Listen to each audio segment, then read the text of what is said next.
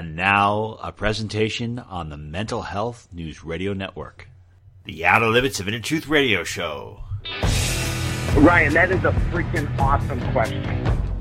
You are the power, and you do not need anybody's permission. He's the only guy that ever crawled out of a grave where people didn't go, oh, ah! Don't worry, don't be afraid, ever, because this is just a ride. You're a great interviewer. You're one of the best. If this is the best God can do, I am not impressed.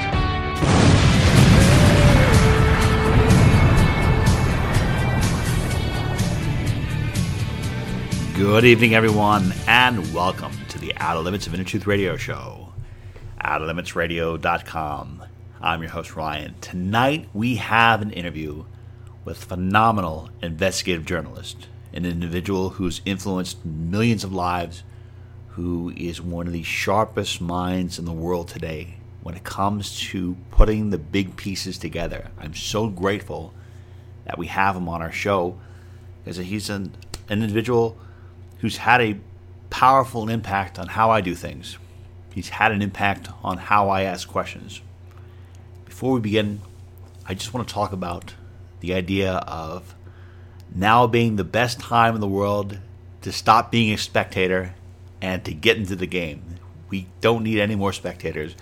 We need as many people as possible who are pro-liberty, who are pro-peace, who are pro-freedom to get actively involved and tell their friends, tell their neighbors, tell the public that is asleep at the wheel, that may not even want to hear the message, that peace and freedom need to prevail or humanity is finished. You hear in America that there's this battle. We always hear about it between Republicans or Democrats or these political factions, and I don't see that at all. I think it is a battle between those who believe in freedom, those who wish to do no harm, and those who would seek to harm others, and those who would seek to destroy humanity. A lot of people you know are likely siding with the dark side because it's cool, because it's convenient. Well, hate to tell you this, but in history, that's what usually happens. People show their true colors, they go with the crowd, and they side with the tyrant. It is a small number of people who stand for the common good, who truly have love in their hearts, that tend to be marginalized. Well, that small number of people, we can do a lot of wonderful things and we can be powerful. We need to grow our numbers, and I think we do need to get other people involved. Our featured guest, I believe when we talk, he never realized that he was going to be doing this, becoming an investigative journalist and doing what he was doing. I never thought I'd be doing this either. I thought in my life I was going to be somebody who worked in an office, went to church, lived a normal life, but that didn't happen. I had a major awakening. And I left all forms of organized religion behind. I tore away from that, tore away from all these beliefs that I had. And I utilized that anger and that insatiable curiosity. And I tried to do whatever I can to help other people and to make them awake and to help them to discover their true talents, whatever they can do. I mean, I love being a part of this. I want to be a part of this. And you can be part of it as well. You don't have to be a podcaster. You don't have to be a broadcaster or a journalist. You can do anything you can to help others who are there. However, at the same time, if you haven't given it a shot yet, if you haven't done broadcasting, I implore you to do it. Everyone here in alternative media who started out, our first show probably wasn't an Emmy Award-winning program. Matter of fact, the first shows I did at Outer Limits, I mean, they could cure my own insomnia. But you get better and you refine your technique. And communication is so crucial. It's so crucial right now. So I implore you, please, if you're sitting on the sidelines, get in the game. Get in the game and stand with your brothers and sisters who are pro-peace and pro-freedom, because we have the battle of our species right at our front door. If we don't prevail, if we do not step up, if we don't influence enough people to get the message of freedom and peace out, we're done. We are done. And I say to hell with that. Mentioned to our featured guest a quote during the interview, and I'll say it again because I think it's very important. It's by John Whitehead from the Rutherford Institute. You stand for something or you die for nothing. You stand for something or you die for nothing. Well, if you stand for something, now is the time to take the action. Let us begin tonight's program. It is a great honor to welcome to the show today James Corbett. He's an award-winning investigative journalist. He's the founder and publisher of the Corbett Report. And I'll tell you what, he's been doing some amazing videos and perspectives recently, especially on Bill Gates. I mean, there's somebody out there who blows the lid open on so many different stories. You can learn more about James by going to his website at CorbettReport.com, and that is CORBETT report.com. Mr. Corbett, welcome to our show. Well, thank you for having me on. I'm excited to be here. Thank you. I'd say one of the things I'm really amazed about is your recent video series on Bill Gates. You put together so many interesting facts and points, and one of the first things I was thinking about was, okay, if I was going to look for information on Bill Gates, I would go to the alternative media and go to a site like yours, but how do you do it? How did you research all those, and how did you put that video together? Like, how did you get so many great sources for that?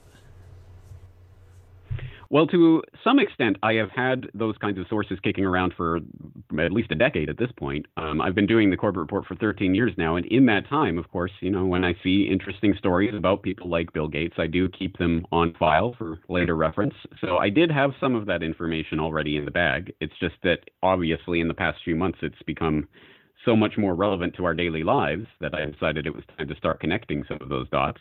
But then, other than that, it's just old-fashioned legwork and digging stuff up and reading, and listening to dozens and dozens and dozens of hours of interviews and lectures and other material on him, and reading books about him and all sorts of material like that. So there's no shortcut to hard work on something like this, unfortunately. You put a lot of work into your video. I mean, they're just well done, and again, highly recommend. We'll post links to your work.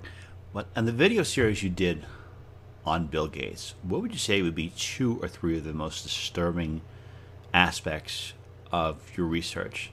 And in the course of the research, do you see anything that humanity can do to stop what is seems to be coming down the pike? I think the thing that disturbed or really got to me about this information was not any individual piece of this story. As I say, over the last 13 years, I've collected a lot of stories on Gates and his various activities and what he's funding, but I never put all of those pieces together. And I think it really hit me in the course of constructing this documentary that these pieces really do fit together in there's no other way to put it, a disturbing way when you start to see the puzzle pieces starting to fit together. And one example of that, I mean, for example, of course, people might know about his work in the global public health space through the Bill and Melinda Gates Foundation. And they might know, of course, about his pushing vaccines. I, of course, have been keeping track of that over the course of the past decade, which he himself called the decade of vaccines. And we're giving $10 billion to help vaccinate the world and all of this. The Gavi Alliance, other things that he's been involved with. Or you might know him more for his Microsoft and technocratic side of things, being part of the fabric of our lives at this point, with the sort of personal computer revolution that he helped bring along at the beginning, and obviously steered in certain directions, steered away from open source, which was the ethos of programmers at that time, and moved it into a system that he could monopolize. Or you might even know about his work in recent years in places like India, trying to bring in the biometric ID grid and the vaccine ID system and things like that. But when you start to see all of these different pieces come together in a moment of crisis like this, and the biometric ID is related to the technocratic stuff that he's working on, is related to the vaccines. He's going to put them all together. There's going to be a vaccine ID grid, and it's going to be tied into the cashless payment system that he's also working on in India. And just those pieces all lining up together, I think, was what really struck me in this creation of this documentary. As I say, I knew all of those pieces, but seeing the picture together really is awe-inspiring, but in the wrong way, in a bad way. So really, my task, I think, was to put a handle on that people could understand. And I think the way to understand that is population control. That is the key word for this entire series, population control. And that doesn't just mean keeping a lid on the world's population count, the number of people being born. It means literally controlling the population from birth to death in every way possible. And that is going to happen not just in terms of cashless payments and all of that, tracking people, but down to the genomic level when we start talking about DNA altering vaccines, which is ultimately the space we're moving into right now. So very, very dark and disturbing stuff. So is there a bright side to this? Is there something good that can emerge from this? Well, I certainly don't want to soft soap people on this, because this is obviously some very dark times that we are heading into.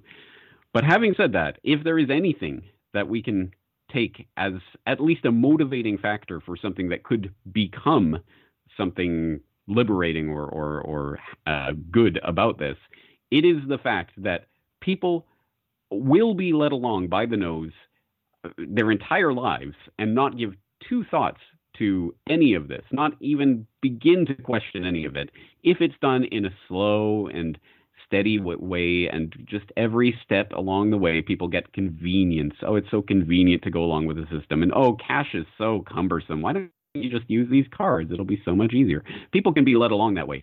But when it is slammed in their face at full force, all at once, through some crazy scenario like this locking down of the entire planet and all of the other craziness we've seen in the past few months, that will wake people up to what is happening at an incredible rate. And I can see that personally in the amount of interaction that I'm getting, the number of new subscribers, people who are new to my report, who otherwise would never have seen not just this material that I'm putting out right now, but all the other material I've done over the past decade plus.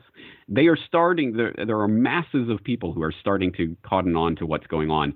And I don't know how this plays out. And I don't know that, I can't peer into the crystal ball and see the future. But I know that if people aren't at the very least, informed about what is happening, know that this is a plan and that there is a bad end goal in mind, they will never hope to start fighting back against it. So this is the one, I think for me, this is something that I look forward to as the possible good outcome, the good resolution of this. It's going to get dark, and much darker than it is now. I don't think there's a way to avoid that. But at least we have the hope that on the other side, there is an informed and aware humanity that realizes that we are heading into a very dark place, that will be fighting against this agenda. And that, to me, is perhaps the good thing that can come out of this crisis. Well, I appreciate you doing that. And it's an incredible piece of journalism you pulled off and you gave to humanity, so thank you. But hypothetically speaking, if humanity was fully awake, we had a lot more people that were awake, what actions would an awakened humanity take? Could they take, even if we had 10% of the people, let's see, even 5% of the people, if they were aware and they were awake, what could they do to counterbalance this darkness? I mean, especially considering the fact that most of the media or a lot of other places that are out there are owned by corporations. I mean, how do they counterbalance that? Because I'm looking right now, I was shocked at how quickly people just did exactly what their powers that shouldn't be told them to do. Stay in your house, they did it. And they're all freaked out. And people, I feel today, a lot of them, they are so afraid of death, they are so afraid of getting sick, they would rather live like this as opposed to standing up. And it just makes me sick. And I can't believe how quickly they fell for it. But getting back to the point, if humanity was awake, and yet you did have people that were courageous, and they were informed, what could they do? What actions could they take to counterbalance or counterpunch this dark era that is being thrust upon us? The answer to that question is actually so startlingly simple that most people will probably reject it out of hand because it sounds so ridiculously simple. But I will direct them to, at the very moment that we are talking, at the front and top page of CorbettReport.com, I have an interview up there. Keith Knight of Don't Tread on Anyone was interviewing me about a book called The Politics of Obedience, The Discourse of Voluntary Servitude, which is a 16th century French philosophical treatise on tyranny and how it functions and why it works. And the insights in that 500-year-old book are absolutely 100% as relevant today as they were the day that they were penned. And that central insight in that book is that tyrannies function because people comply with, are obedient to the tyrant. And that the only thing the public has to do, the one thing the public has to do in order to defeat the tyrant is to stop obeying him. It sounds exceptionally stupidly simple, to the point where, well, of course, I mean that doesn't address how do we go about doing the, what do we, but the author's point, de la Boétie, his entire point was, no, just stop complying. That is the one and only thing you have to do in order to defeat the tyrant, because we are only enslaved to a tyrant, not because he's some giant colossus of a superhuman who can defeat all oncomers. And no, he's just a pathetic little man. And the only reason people listen to him is because in their heads they are enslaved to this idea, oh, this is a tyrant, we must do what he says. Oh no, woe is us if we resist. So that is the central insight, and I think it truly is as relevant today. Imagine if that 5, 10, 20, hey, imagine 50% of the population was awake and aware and informed and knew, for example, of the entire swindle and scandal that's going on around this entire pandemic and the vaccines and all of this. Imagine if people just stopped complying. Oh, it's a law now that we have to walk around with our masks on, and we have to do this, and we can't do that, and if people en masse stopped obeying, stopped going along with these dictates, don't fight it through the court system and file some lawsuit that maybe will get resolved in 7 years' time when you're already unemployed and the world's gone to hell. No, just stop complying, stop going along with it, live your life. And I know that everyone's going to have their excuse for why they can't do that. Well, if I do it and no one else does, I'll just be thrown in jail. But those are all excuses. The only thing that we are responsible for is our own actions, and we can decide what to do or not to do with our lives, and we better decide to stop complying with the system that we know is leading us down into the slaughterhouse for humanity. We know where this is heading, so it is insanity. I can't believe how most people don't see it. I don't understand. More people don't see it. I mean, I don't know if they're brain dead or something, or they're twisted.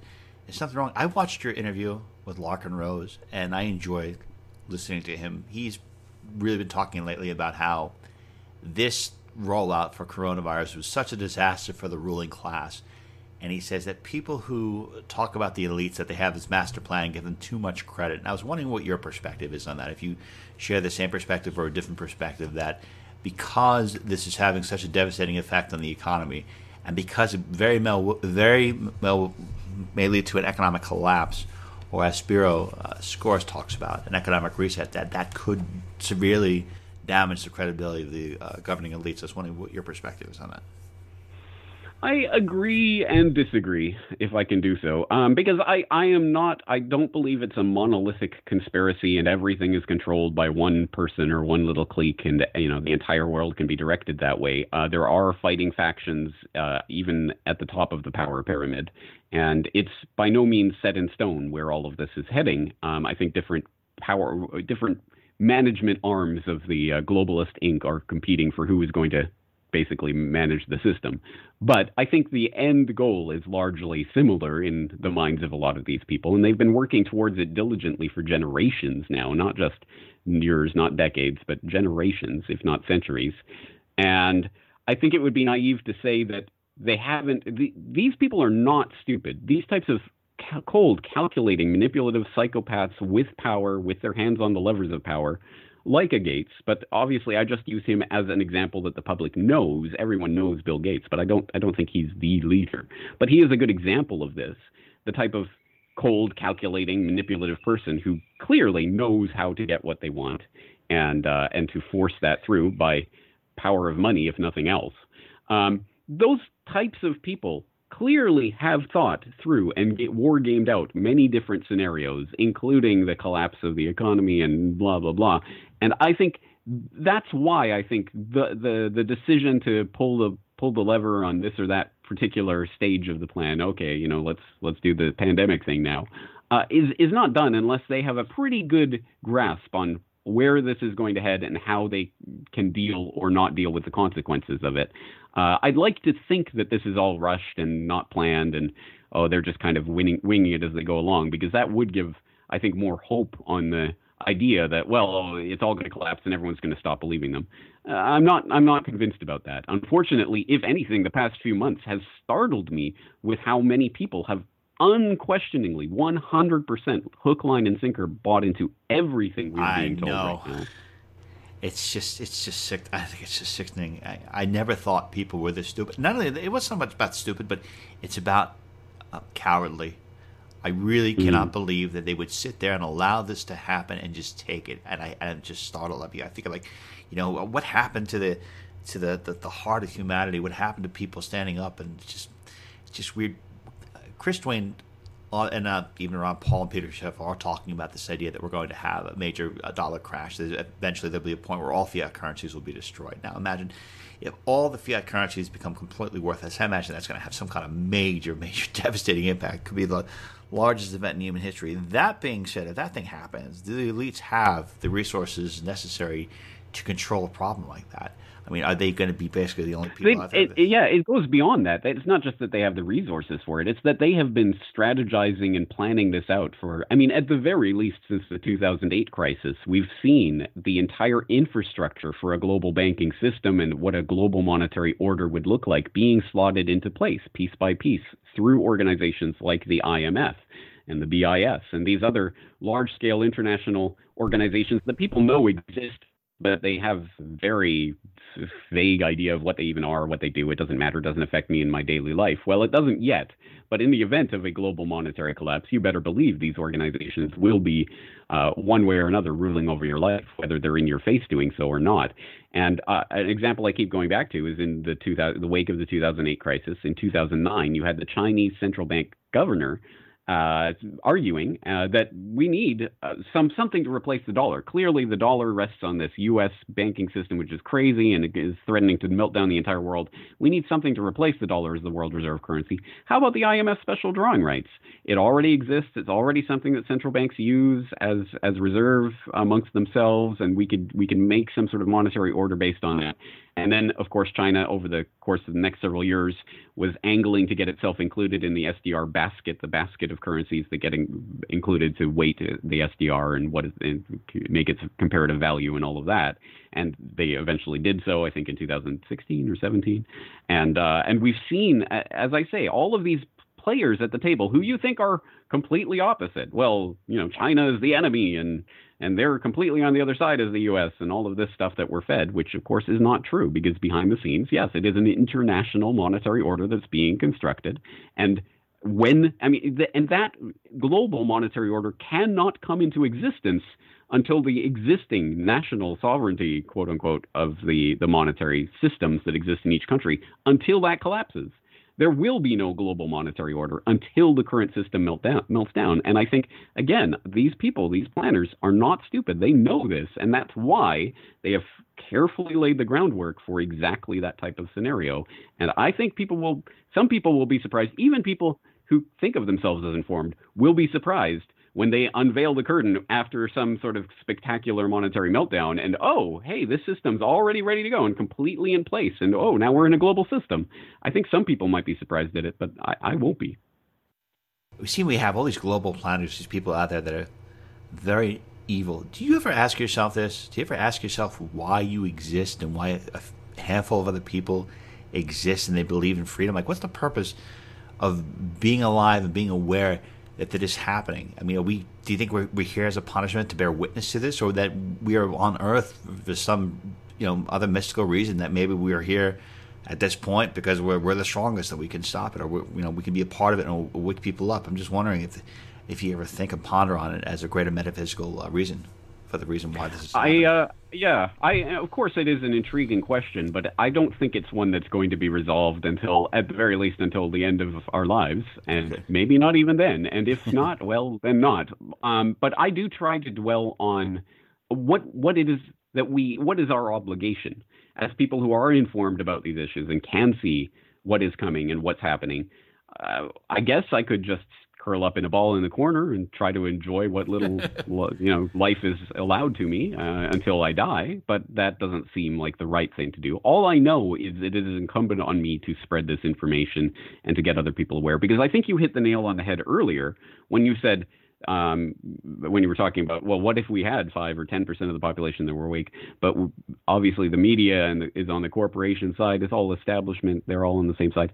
And you're right. I think it's the media that controls so much of the public discourse. Even the people who think they are against the establishment are still only arguing against what the establishment is saying. They still get to direct the conversation. We're talking about this now, and this is what everyone will talk about. And that is an incredible power. So it is incumbent on people like us who do understand something about what's happening to redirect that conversation in the way that we want, towards the ends that we want. And that's my role. That's what I see my role as doing, trying to put this information out there and let the chips fall where they may. I don't know what the outcome of this will be. I don't know if this is some sort of cosmic thing or some sort of divine plan. I don't know. I can't. That's beyond my pay grade. I'll just do what I can. And what I know is my obligation, having this information, to put it out to others. So I love John Whitehead's quote. He says, "You either stand for something or you die for nothing." And I think about that. And that's one of the reasons why I want to continue to help or do anything I can to put something out there, because I don't want to go out like this. I think a lot of people are going to go on their knees and just going to completely go out. And I want that to happen. I'm curious about where you got so passionate. Like, how did you become a journalist, and what are some of your core moral values? It's funny because I did study English literature at the university level. And at the time, everyone would always ask me, well, what are you going to do with that degree, James? And I would always say, I don't know, but I'm not going to become a journalist. Ha, ha, ha. Well, joke's on me, I guess. I think the impetus for me to get involved in this in the first place was really that moment where I'm sure yourself and many others have had the experience of going down the rabbit hole, learning things about the world that they had no idea about, despite thinking of myself as a reasonably well-informed person who knew a little bit about a little bit, and suddenly finding all this information about 9/11 and the banking system and all these things that completely, of course, never crossed my radar before, and seeing because of the internet, really, seeing that, I can look at actual source documents. I can see I can read Operation Northwoods documents for myself online in this amazing age we're in, where we can have all of this information at our fingertips. I can see it for myself. I don't have to read some dismissal of it as conspiracy theory nonsense in the Washington Post or whatever. I can read it for myself. And there it is. And that disconnect between what I had been taught my whole life and the things that were verifiable to me about the way the world really operated, that really bothered me. And it's interesting. I remember in the depths of the 2008 crisis, the financial meltdown and all of this, I remember Jon Stewart had on Jim Cramer, and they were having a discussion about the financial meltdown and what have you.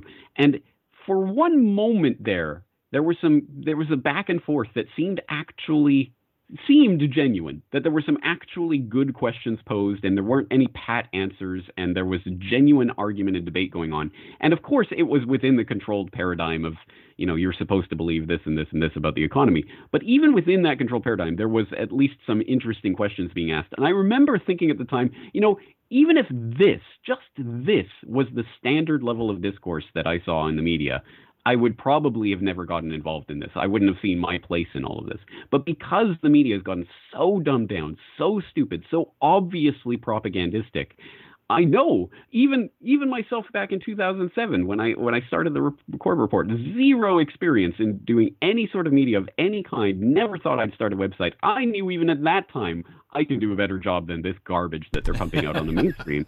And so that's what I did. And you know what? I was right.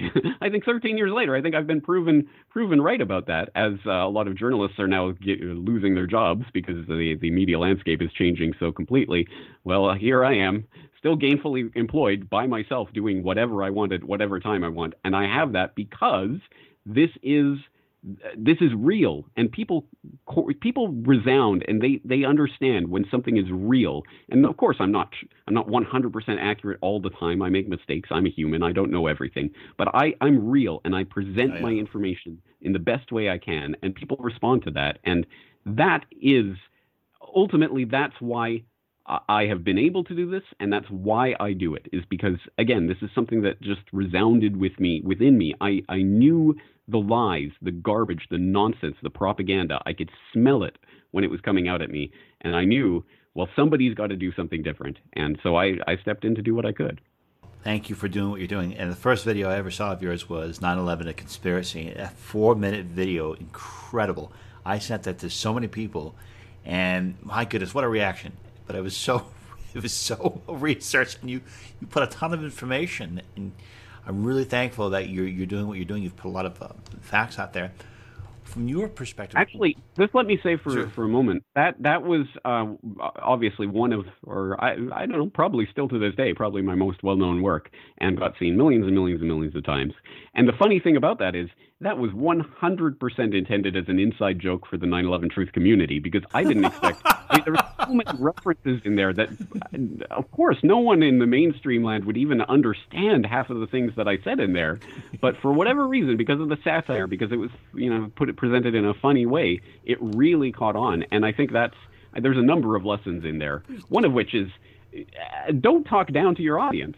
I mean, just because your audience might not understand every reference you're making, don't back away from it. No, if it is interesting and compelling, people will look into it. And I've received lots of emails over the years. What do you mean when you said that in the conspiracy theory video? Well, let me tell you. Here's the hyperlink transcript, and you can go and read about it, and you can find out who these people I'm talking about are. And so I think it's a good way of actually motivating people to look into this information by not talking down and not trying to dumb it down, but presenting it in its most compelling form. It's a machine gun. It's like a machine gun going on, boom, boom, boom, boom, because you keep on putting bits and bits and bits, and every little thing you say, I mean, you have to pause, watch it, and like, oh my god, because then you realize that it's not. If you look at the 9/11, I think, official report, and you see one or two lies, and you're like, okay, well maybe, but because you have so many pulled apart, and you're like, wow, this really doesn't make any sense. It was great. I really love it. When we look at people that get galvanized into fear, or they just decide they do whatever the controllers tell them to do, it seems like they're in fear, or they're uninformed. Well, let's look at the opposite. When you see people that decide to awake, that have an awakening moment, what state of consciousness are they in? Is there anything that members of alternative media or truth-based media can do to put their listeners and audience into a different state that will make them most susceptible to an awakening? No, ultimately I don't think so. And I say that having been involved in this for over a decade now and seeing many examples of that. It is the old adage, you can lead the horse to water, you can't make them drink. And I think probably one of the most common questions I have ever received in the entire time I've been doing this is, but James, how do I wake up my brother, my sister, my father, my sibling, my cousin, my uncle, my family friend, whatever it is? And there is no answer to that, precisely because everyone is different. Everyone responds to different things in different ways. Everyone has their own in on this, and there's no way you can wake someone up for them. They can only do it themselves. All you can do is put the information out there and tell them, here it is, and here's the documents, and hey, maybe I'm wrong. Why don't you look into it for yourself? That's I think, the role that we can play. How do you waken people up? You can't really do it. And I'm going to actually make a video about this because I just read a quote the other day that was just so perfect.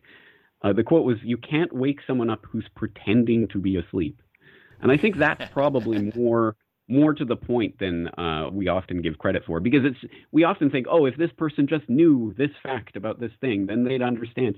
No, I think a lot of people know that there are some deeply, deeply wrong things in this world, and they might not know every example of everything that's going on, but more or less, people who are asleep at this point have chosen to be asleep because they're personally not affected, or because they're comfortable enough, or because they're afraid, or whatever it is. They've chosen to be asleep, and it's not until they choose to wake up that they will wake up. So I don't ever put it on myself, or I don't ask other people to put it on them to, oh, if you say this right thing in the right way, if you had these magical words, if you had this piece of information, you can wake anyone up. It's not true. And people should stop thinking of that and trying to look for that. James, the final question I have for you is, what would you visualize as a victory for humanity against the darkness that is coming upon us, between having our DNA only be able to, for instance, that they want to use this coronavirus test, and we have to have this in order to access, stores and all these other things, like this transhumanist dark period we're being thrust into. What would you consider to be a victory for humanity? Can you see humanity actually winning and overthrowing this? And if so, what would you say a visualization of the victory here for humanity, winning against the forces of darkness? How would you see that play out, if it could play out? Well, actually, I think you framed that question in the right way, because you bring in the transhumanist element to this agenda and the ultimate genetic manipulation of humanity. And I really do think, again, I don't know how things are going to play out, and I can't say in every way, but I know that as long as there is the human element, as long as humanity still exists, then in some way we win. Because humanity there will always be, in the seed of humanity, I really do believe that there is just a natural, you could eliminate every book and every YouTube video and everything in existence that details the reality of the world that we live in, and, whatever, completely memory hole, all of this information we've been trying to put out and all of this. But still, I think it would naturally arise. People would understand that they're being lied to. People would rise against it eventually in some way. That's always happened throughout human history. I think it always will throughout human history. But that's the key, throughout human history. And I think that's exactly why the real end goal here is transhuman and genetic modification and changing what humanity is so that we can be at a genomic level, just the real tax cattle that they want us to be. So that's the way out of here, huh? That they're just going to try to, I remember watching one of your videos earlier about they're trying to get consciousness uploaded to ones and zeros, and then you mentioned the fact that, well, if they can do that, then maybe somebody could just hack your consciousness like they can hack a computer. So yes. Or exactly right. Or the ways some of the DNA technology, so the DNA vaccine technology that's coming online, that they are now starting to talk about the idea that we could actually have vaccines that are just a general vaccine. They implant something that will have the ability to change your DNA, and they will be able to remotely update that information so that the next time there's a new pandemic of whatever, they can update your vaccine that's already in your body and send it electronically or remotely into your body that will change your DNA in order to produce the right protein in order to combat the disease or whatever they're telling you it's for. Well, that right there is essentially the end of humanity, because of course then you have the power to genetically change people at a distance, at a moment's notice. I mean, that's it. That's game over. So until that point, I think there is always hope. And I don't care how dark it gets, as long as humanity survives, there will be that glimmer of something in the future. It will be overthrown at some point. But that's why they're moving so hard on this agenda. And ultimately, I think a lot of these people actually believe their own propaganda, that we will upload our consciousness to machines and we'll explore the universe through our robot bodies and all this nonsense that sounds like science fiction, but they're really working on it. And in fact, Elon Musk has just announced, next month they're going to have a big update about the brain chip or whatever he's working on. So I'm not looking forward to that, but that's where it's going. Award-winning investigative journalist, Mr. James Corbett, I want to thank you for being with us today. Learn more about James by going to his website at corbettreport.com, CORBETT report.com. Again, I want to let everyone know that I've been following James' work for years. He's fantastic.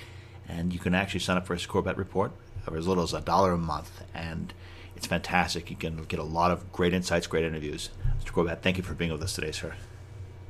Thank you for having me. I appreciate it. Okay, everyone, that concludes today's edition of the Outer Limits of Inner Truth radio show. Special thanks to our terrific guest, James Corbett, and special thanks as always to our virtues, Miss Carrie O'Connor, Miss Constance Dallas, and Miss Lisa McGarity. Also special thanks to our associate producer, Miss Jenny Lamisa. To learn more about the Outer Limits of Inner Truth, please go to our website at outerlimitsradio.com. Until the next time we meet, my friends, I wish upon you an abundance of peace, love, and beers. Take good care, and thank you so much for listening.